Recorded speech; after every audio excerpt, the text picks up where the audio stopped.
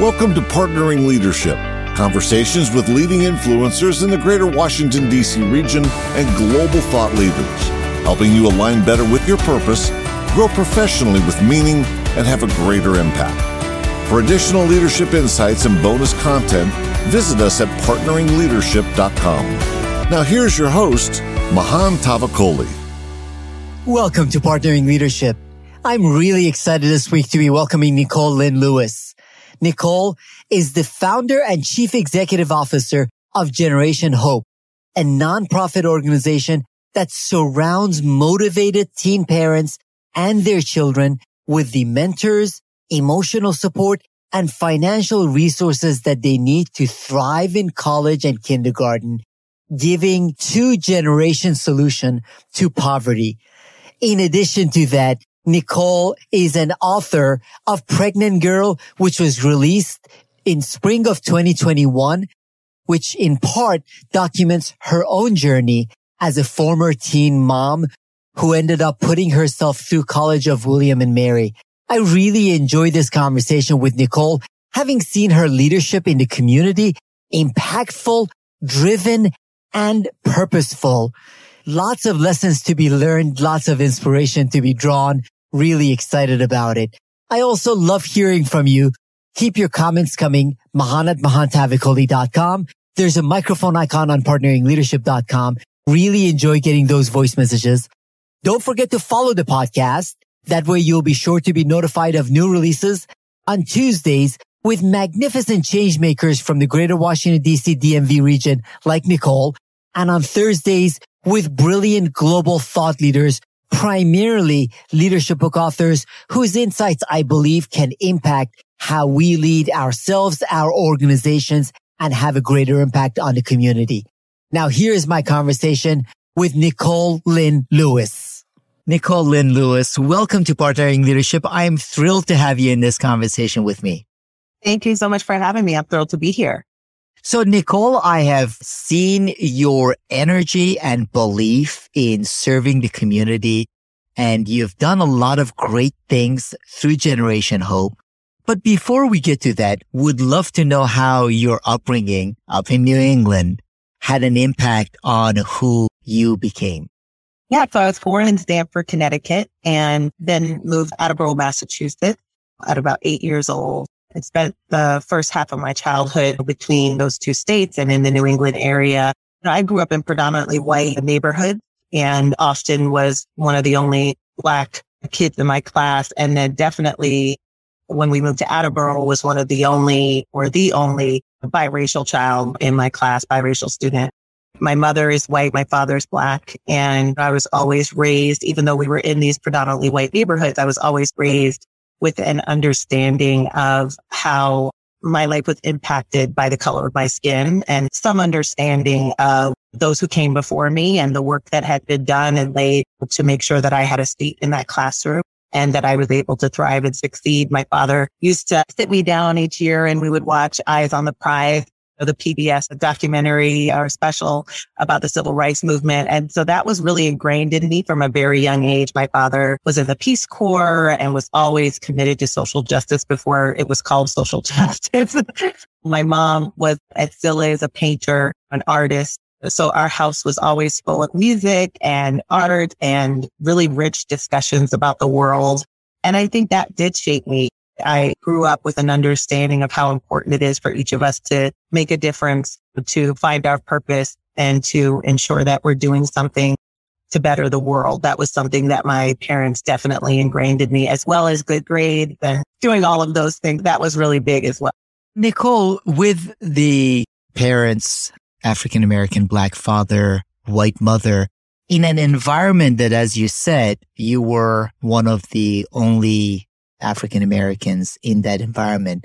How did that and having to fit in impact your thinking of the community and society around you? I knew very early on that I was, even though I didn't have that vocabulary, I didn't quite know what that meant. I knew I was different because I was often the only Black student or surrounded by students who didn't look like me. And so I grew up I think having a heart for people who have been pushed to the fringes and marginalized, understanding that could be because of their race, it could be their religion, it could be all sorts of things. And that I just always had an understanding that I fit into that group and that we need to do something to ensure that those folks are not marginalized, not pushed to the fringes, that they are included, they have a seat at the table. So that was really important for me, I think, even before I could name it. Like a little girl. And I went through in New England, I was called the N-word. I remember being at a neighbor's house and her younger brother told me he didn't want to touch me because he was afraid my color would rub off on his skin. These were things that really stuck with me. And so I was aware of the fact that I was different and aware of how people can be treated when they are different and they don't fit the definition of who belongs, quote unquote.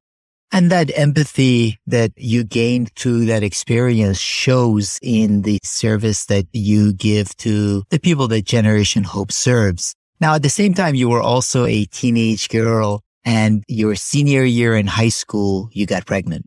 I did. I got pregnant my senior year in high school. I mentioned how big education was in my house. So senior year was all about applying to college. And my sister had gone off to college several years before. Now it was my turn. I had submitted a bunch of different college applications. When I discovered my pregnancy, I had just been accepted into several schools. It was devastating. I had this stack of acceptance letters on one side of my desk and a positive pregnancy test on the other. And it was really hard to see how I was going to make all of that work. I didn't have people in my community, in my neighborhood, in my school who had gotten pregnant and gone on to college. That's just not something that I ever saw. Most of the young women in that situation, they just stopped coming to school. If you did see them, they were often working in a retail job or food service. And so there wasn't any example of, okay, so-and-so did it. Now I could do it. And it was really scary and intimidating to be in that situation as a young woman all at once, trying to figure out how to manage a pregnancy young, and then also how do you stay the course to college when that seems like a really difficult path. One of the things that many parents do or schools do is they tell kids, make sure you don't get pregnant. Otherwise, your life is over. So in many instances, it's not as if there is any hope given to people that find out that they are pregnant. How did your family take this? It was devastating. It was absolutely devastating. I was a rock star student. I was an honor roll student. I was college bound. I was involved in a ton of different extracurricular activities. This was not all expected. And it was a huge disruption to the life that I think that they envisioned for me. And I think it was also hard for them. Like you said, that's the message, the pervasive message that's out there, which is your life is over. You're not going to go to college. So I think it was hard for them and hard for me to speak through that and to try to envision that I could go to college and I could be successful. So it was devastating. It was really difficult to see a path forward, I think, for myself and also for my family. But you did go to college. You were determined and you went to William and Mary. I'm disappointed you didn't go to University of Maryland, but that's a different story. I got so many people. They're like, even I talk about how I almost went to an HBCU and they're like, what's wrong with an HBCU? I'm like, nothing's wrong. Nothing is wrong with University of Maryland. I want to stress that. We all have our biases. So you decided to pass on a much better school. You went to William and Mary. And while you were at William and Mary, you had a baby to also take care of at the same time. And you had to go through a lot of hardship in taking care of your baby. Yes. College is not set up for parenting students. It's certainly not set up for parenting students today. But 20 years ago, when I was in college, it definitely wasn't set up for parenting students. And yeah, I started at William and Mary when my daughter was a little under 3 months old. I was a new mom. I was nursing. I was a new college student trying to adjust to the transition from high school to college, which can be really rough. And I was going to a great college, but a college that I was one of very few Black students at that institution. So trying to navigate through a system where, again, very few people look like me. Most of the people who looked like me were in the cafeteria serving food or maintaining facilities. And so I had all of that working against me. And on top of that, I didn't have resources. And when I found out that I was going to college, when I had been accepted into William and Mary, I was living day to day in a Motel 6, 8 months pregnant. So tuition money was scarce, book money was scarce. I didn't know how I was going to make it work financially. Childcare was a huge issue. And even transportation, I was commuting my freshman year and I was driving 150 miles every day to get to class and drop my daughter off at daycare and pick her up again and get home. So I had a lot that was working against me, which is what we see with so many parenting college students. Now, as a young Black woman in a school that wasn't diverse, and you also had a baby, in many respects, that must have fed some of the biases of the students and the people around you. How were you able to handle that and still thrive as a student as well as a mother? I definitely was aware of the fact that here I was, one of the few Black students, and I was a teen mom. I knew that there were assumptions about me, what I was capable of. Did I deserve to be at that institution? All sorts of things. I describe it as a scarlet letter. It's really hard to hide that you're a parent when you have your child with you and you're raising them. And I had moved on campus on my sophomore year. So we were living on campus. She came with me everywhere that I went, whether it was to go get my mail from the university center, or sometimes if I had to drop a essay or an assignment off to a professor after hours, like she was there with me everywhere I went. So people knew me as the girl with the baby on campus. It was tough to know that all of those negative assumptions and stereotypes were following me everywhere that I went. But my biggest motivation and what I had to really focus on was my daughter and just wanting her to have the life that I felt that she deserved. And I knew that my college degree was integral to that. And I think any parent, no matter how old you are or how you came to parenthood, understands that universal desire to provide your kids with the best life that you can. And that was my driving force. And some days it was really hard to hang on to that and to say, I can get through this. Every day was this 24-hour struggle of trying to make ends meet, trying to stay on top of classwork, trying to get enough sleep, keep the heat on in the winter, food on the table, diapers, childcare, you name it. But that is what kept me going to the next day, is just looking at her and wanting her to have the life that she deserved. And that kept you going to the point that you graduated from William and Mary with honors, making you one of less than 2% of teen moms that go on and get their college degree before the age of 30. Yeah, the numbers are pretty dismal. As you said, fewer than 2%. So that means the vast majority of young mothers are really struggling. I described that 24-hour struggle of making ends meet.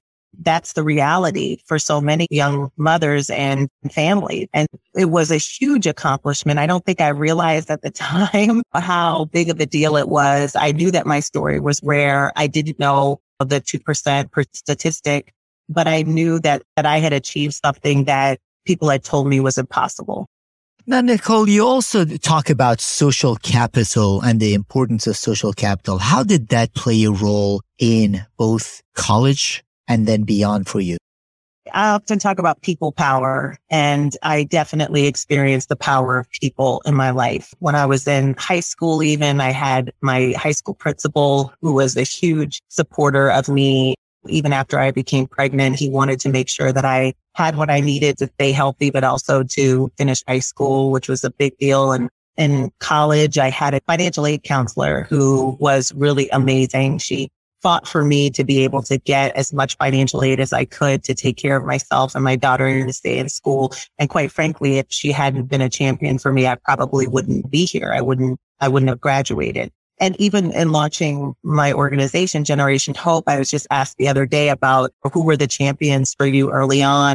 And I had some amazing women, actually Black women, who believed in me, believed in my vision before we even had our 501c3, and said, we want to help you do this and get behind you. And as you mentioned, the social capital, they made the connections that were really pivotal in terms of getting Generation Hope to the thriving organization that it is today. So definitely social capital has been huge for me as a student, as a mother, as a professional. And that is really important for all of us to understand, Nicole. I find we tell ourselves stories of our own success, oftentimes forgetting that there are so many factors that go into our success. Now, you did have to work extremely hard. At the same time, one of the things I love about your story is that you don't say, I did it, therefore everyone else should do it. I did it. I know how hard it was, and I want to lend a hand and help others do it. So after William and Mary, eventually you ended up getting a great PR job at Geico, flying Warren Buffett's private jet. I'm sure having some nice cocktails and caviar on board. Now, why did you decide to leave that cushy job to start Generation Hope? Well, let me be clear that there was no caviar and champagne on board that jet.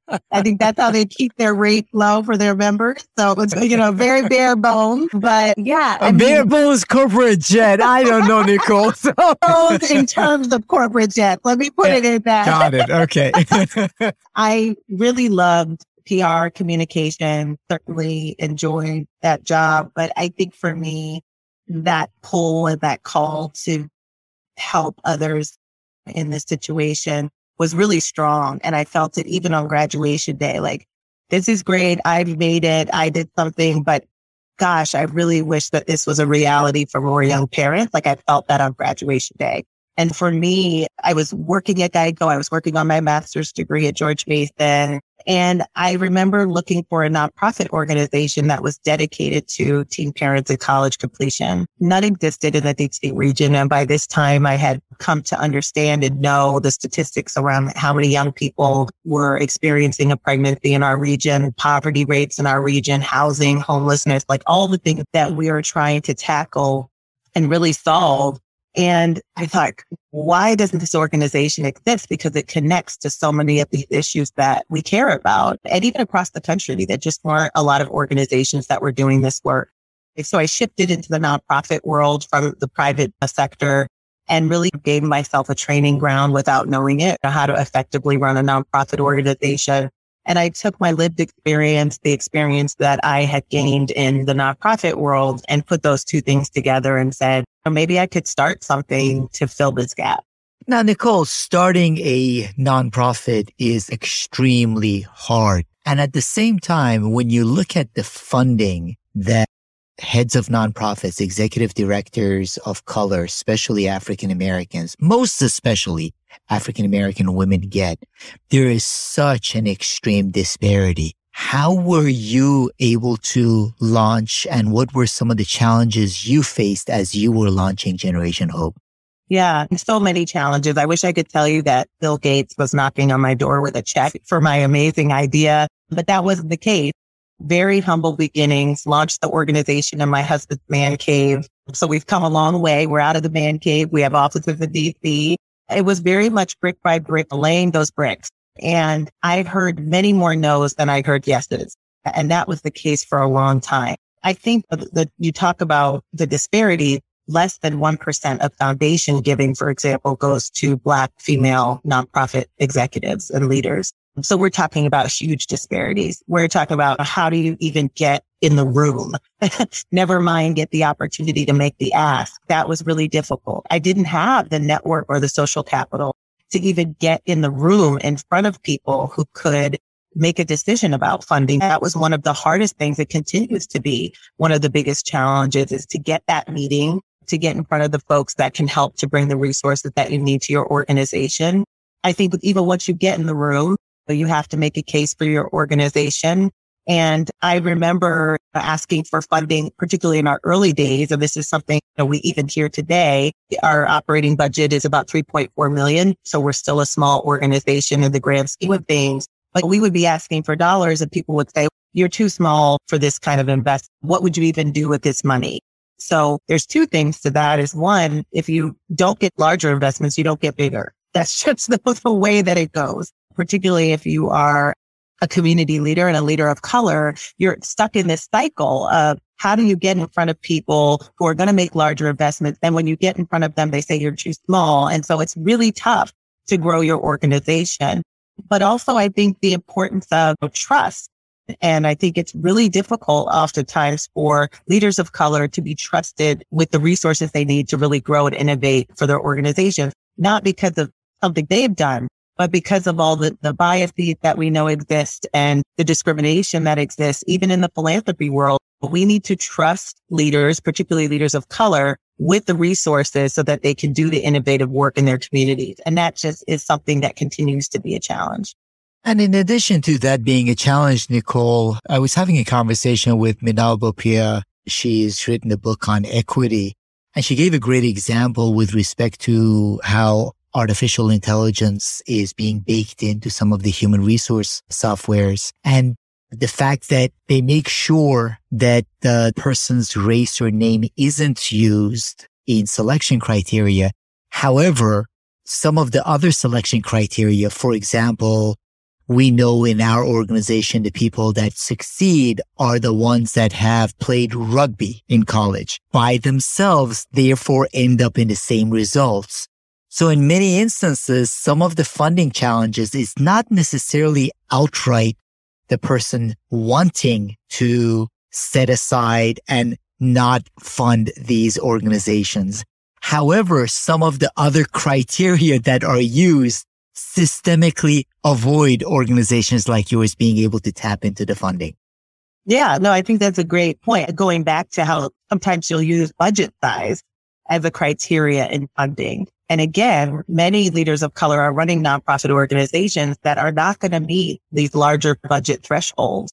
So you're going to exclude them from the opportunity to receive funding. But I think your point also, something that I think is also really important, is we need to make sure that there are folks on the decision-making team that look like the folks who are applying for funding.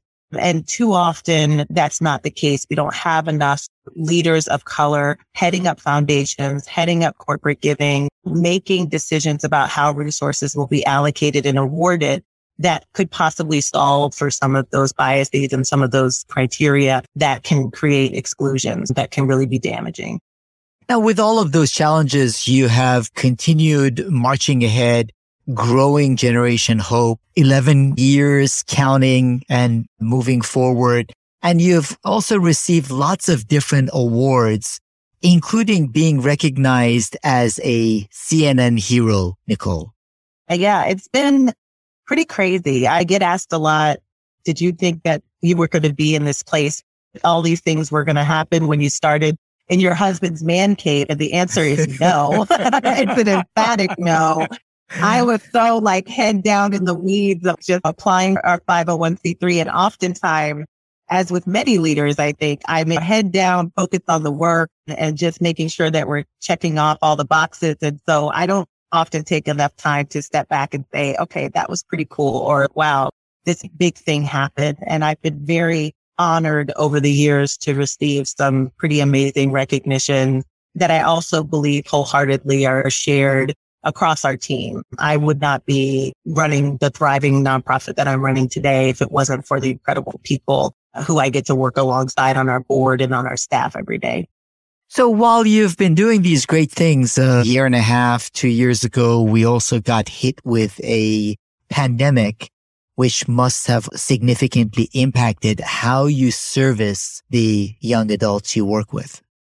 Definitely. COVID-19 has been devastating for all of us, but particularly for the community that we serve at Generation Hope, young families and parenting college students. It has been hugely damaging. And what I often tell people is this is a population that was in crisis before COVID-19. They were already facing food insecurity, housing insecurity. They were already trying to figure out, how am I going to hang on to childcare? All of these things that I think now have bubbled up and have really been at the forefront of people's minds because of the pandemic were already issues for our population. Even domestic violence, which we know has increased in the past 18 months, we already saw disproportionately that our students were impacted and dealing with domestic violence issues. I think what we recognized early on was that it was going to be important for us to really show up and show up quickly for our students, and that they are urgently going to be in need of support. What I'm thankful for is that Generation Hope was already a holistic wraparound model. So we help teen parents get their college degrees and help their kids get ready for kindergarten. But we really are helping our scholars navigate all areas of their lives, because the reality is that a domestic violence situation can disrupt your ability to continue in college. So we have had an emergency fund in place for our scholars since our inception, with a 72-hour turnaround time. So if they have, hey, I can't afford groceries this week, or I've had this domestic violence issue and I need to move to a new safe space. So we had that in place. We already had mental health supports on staff at Generation Hope, because we knew that our students already were disproportionately experiencing mental health issues. And really the pandemic was about ramping up the services that we already had in place, as opposed to introducing new services. I think other organizations with a specialty that wasn't necessarily a wraparound model, that probably was more challenging because they didn't have those supports in place to begin with. But thankfully, we came into the pandemic already providing holistic supports. We have to make sure we have more capacity for mental health services. We saw about a 30% increase in requests for mental health support during the pandemic. We said, okay, we're going to give even more money out of our emergency funding to ensure that our students are able to weather this storm. We knew that they were losing jobs. They were facing all sorts of financial hardship. I think it's been an opportunity for us to really just ramp up the holistic wraparound supports. And it's made a difference. About 92% of our scholars have stayed in school throughout the pandemic, which is huge because they are overlapping with so many of the populations that we know are not staying in school, staying in college. They're low income. They are 90% are students of color. They're first generation college students. We have DACA students in our program. So they are most at risk, even without a pandemic, of falling through the cracks and not being able to continue. But we're very thankful that our wraparound supports have kept them in school. And I think it's a proof point. This is why these supports are needed and that they really do make a difference. You do provide those wraparound support, which is critical for the education that your young adults want to pursue. I'm wondering, though, how do you see online education changing their experience, either for better or for worse, moving into the future?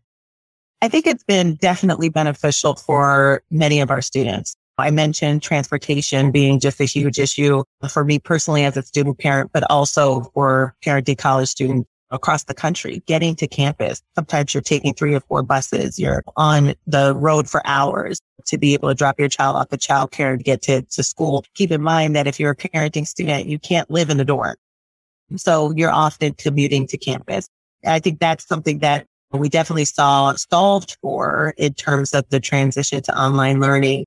But I think there's also been some of our students who have struggled with online learning that will tell you that they learn best when they're in a classroom. And that not being an option over the past year and a half has been really tough for some of our students. We have a volunteer tutoring program and other academic supports that we've had to supplement with to make sure that they are able to be successful in this online environment. The other thing is, I know you hear it a lot, the digital divide. For our students coming into the pandemic, some of them only had one laptop in their house, and now having to share it with your child because they have online learning as well. How do you get your coursework done? Or not having access to Wi-Fi. Many colleges said, we'll offer Wi-Fi in our parking lot so students can be in the car in our parking lots and work. If you have 2 toddlers in the back seat, it's very hard to be doing your work for hours on end in a parking lot. So the transition to online learning has definitely had its benefits, but there's also been significant hurdles for parenting students. And I think the key thing that we're hoping continues to be in place coming out of the pandemic is flexibility, is making sure students have the flexibility to either do online learning or not do online learning, to engage in coursework at times that work for them as parents and as they're working often. That we want to see the flexibility that was really put in place during it, especially the beginning of the pandemic. We're hoping institutions hold on to that because it's key for parenting students where every situation is not the same, but to have the flexibility to be able to engage in learning in a way that is productive and works for you as a parent is huge. As that flexibility is key for the parents to pursue their education, there's also been a lot of talk over the past few years, Nicole, about whether there is a need for college education. Some of the companies say people should just get certificates and there are positions for those. There's very little need for a 4-year degree.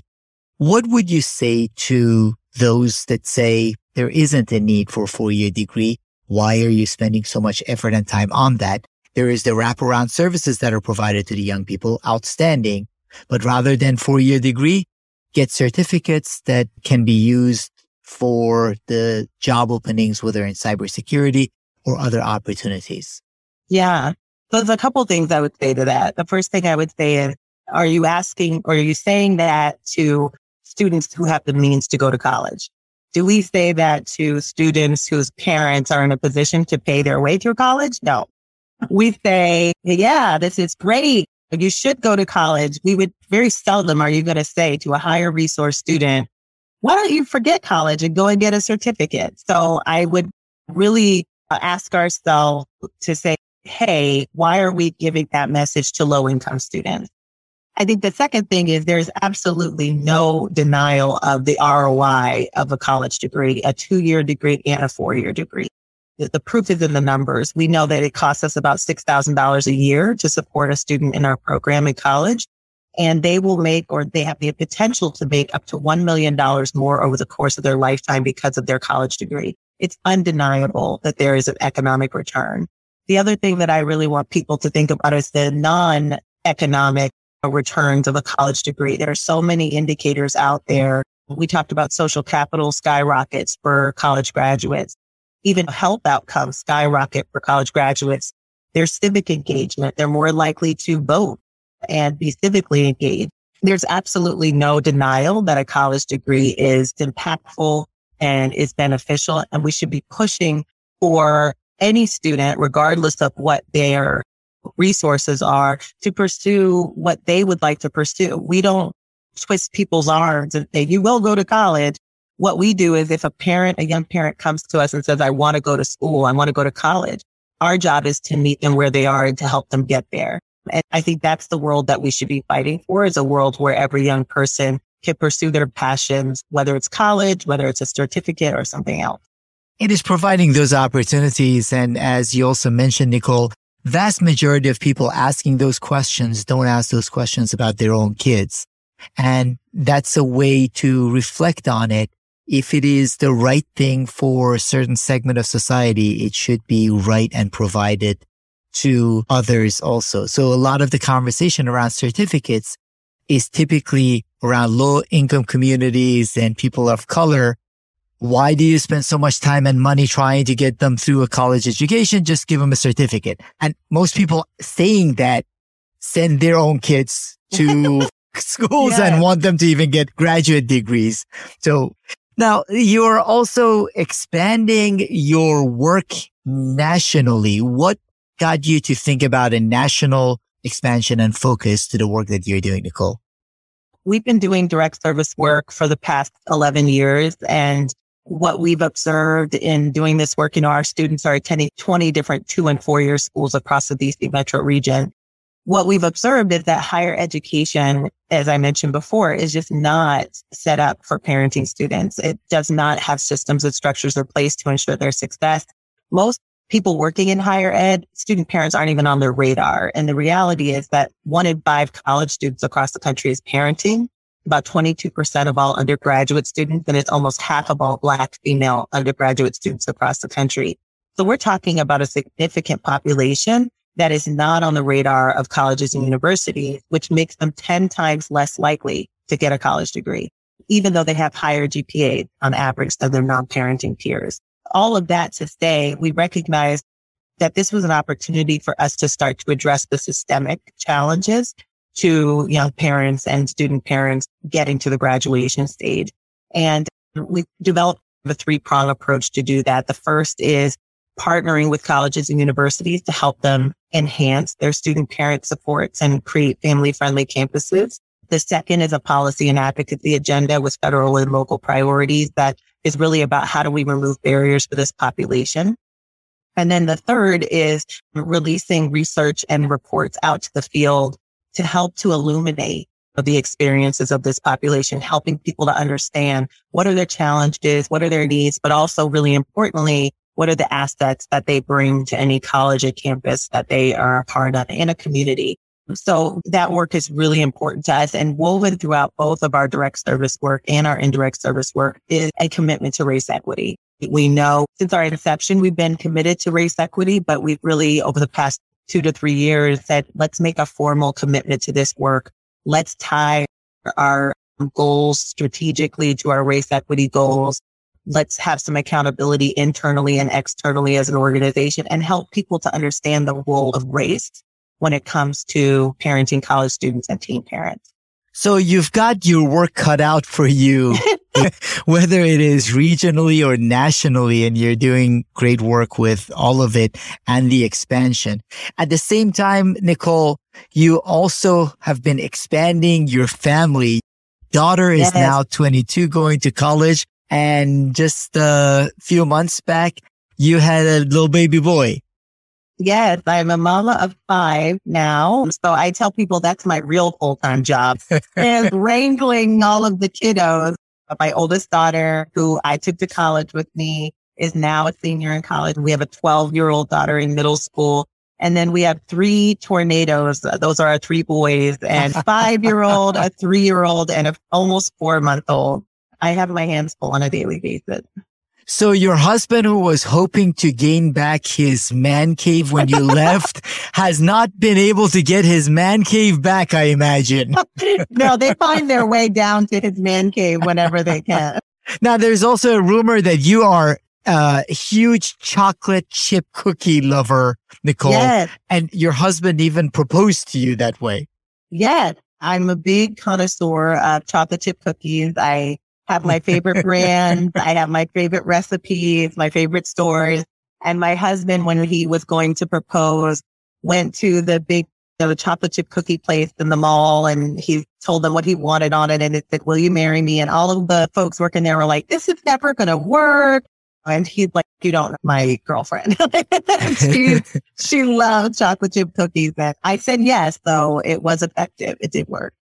Oh, fantastic. So did you go up to the store and you were getting a cookie and you asked for the chocolate chip cookie? Is that how it worked? No, he actually had set everything up at my house, rose petals on the floor, and then they all led to a giant chocolate chip cookie. And that's the way. How could you say no to that? I know, exactly. That was the driving force in the guess. That's outstanding. Now, Nicole, when you're asked for leadership resources, whether books, practices, what do you typically find yourself recommending to leaders wanting to become more impactful as you have been, both with your organization and in the community? One thing that I would say, I think, is encourage people to do the unpopular thing. As I think about the leaders that I have looked up to, that I have respected, that I have learned so much from, it's the folks who stepped outside of kind of the normal practices that you would expect from a leader and who have done something that maybe was unexpected. A great example of that is when I first launched Generation Hope, I was meeting with Terry Freeman, who was the head of the Greater Washington Community Foundation at the time, and such a powerhouse in philanthropy. And I know a lot of organizations would have killed to have Terry on their board. And I came to her with a vision, didn't have, again, our 501c3. I told her what I wanted this organization to be. And she started helping, first with making some introductions. Then I told her I needed office space. She let us use 2 of her cubicles and this beautiful office space that they had. And then one day she said, "I'm going to join your board. I know you're going to ask me and I'll join your board." And she didn't have to do that. Now, that was not something at her level, with all of the opportunities that she had and all of the different ways that she could use her time to get on the board of an organization with a CEO who hadn't even been paid yet. Like, I wasn't drawing a salary. I didn't have beautiful office, and we were still just trying to get things up and running. And so she did the unpopular thing, and she stepped out of what people might expect, if the organization they might have expected her to become involved with, to do something that she believed in and to help someone who really needed that help. And so I think for me as well, when I started Generation Hope, it was the unpopular thing. People told me that Many folks would not want to help this population in particular, or how hard it was going to be. But I wanted to do it. I felt it was the right thing to do, and it needed to exist in the world. So I would encourage people to do the unpopular thing that really makes the most impact. A lot of people's lives are better because you have chosen, Nicole Lynn Lewis, to do the unpopular thing, which is establishing and growing an organization focused on serving these young parents to gain access not only to college degrees, but to opening up doors and opportunities for them for a lifetime and then generations. Because as your daughter is going to college and experiencing it, it's in part because of you being able to successfully go through your own experience. So you are not only impacting the lives of these young people, you're impacting the lives of their children and the community beyond. Thank you. Yeah, absolutely. I always like to talk about my daughter's success because I think it's a great example of the generational impacts of this work. And when you help a parent get their college degree, it has lasting rippling effects for their family for generations to come. Nicole Lynn Lewis, I really appreciate you joining me in the conversation with Partnering Leadership, and really excited about the leadership that you have shown in the community and now with the national expansion. Thank you so much, Nicole Lynn Lewis. Thank you so much for having me. It was great. You've been listening to Partnering Leadership with your host, Mahan Tavakoli. For additional leadership insights and bonus content, visit us at partneringleadership.com.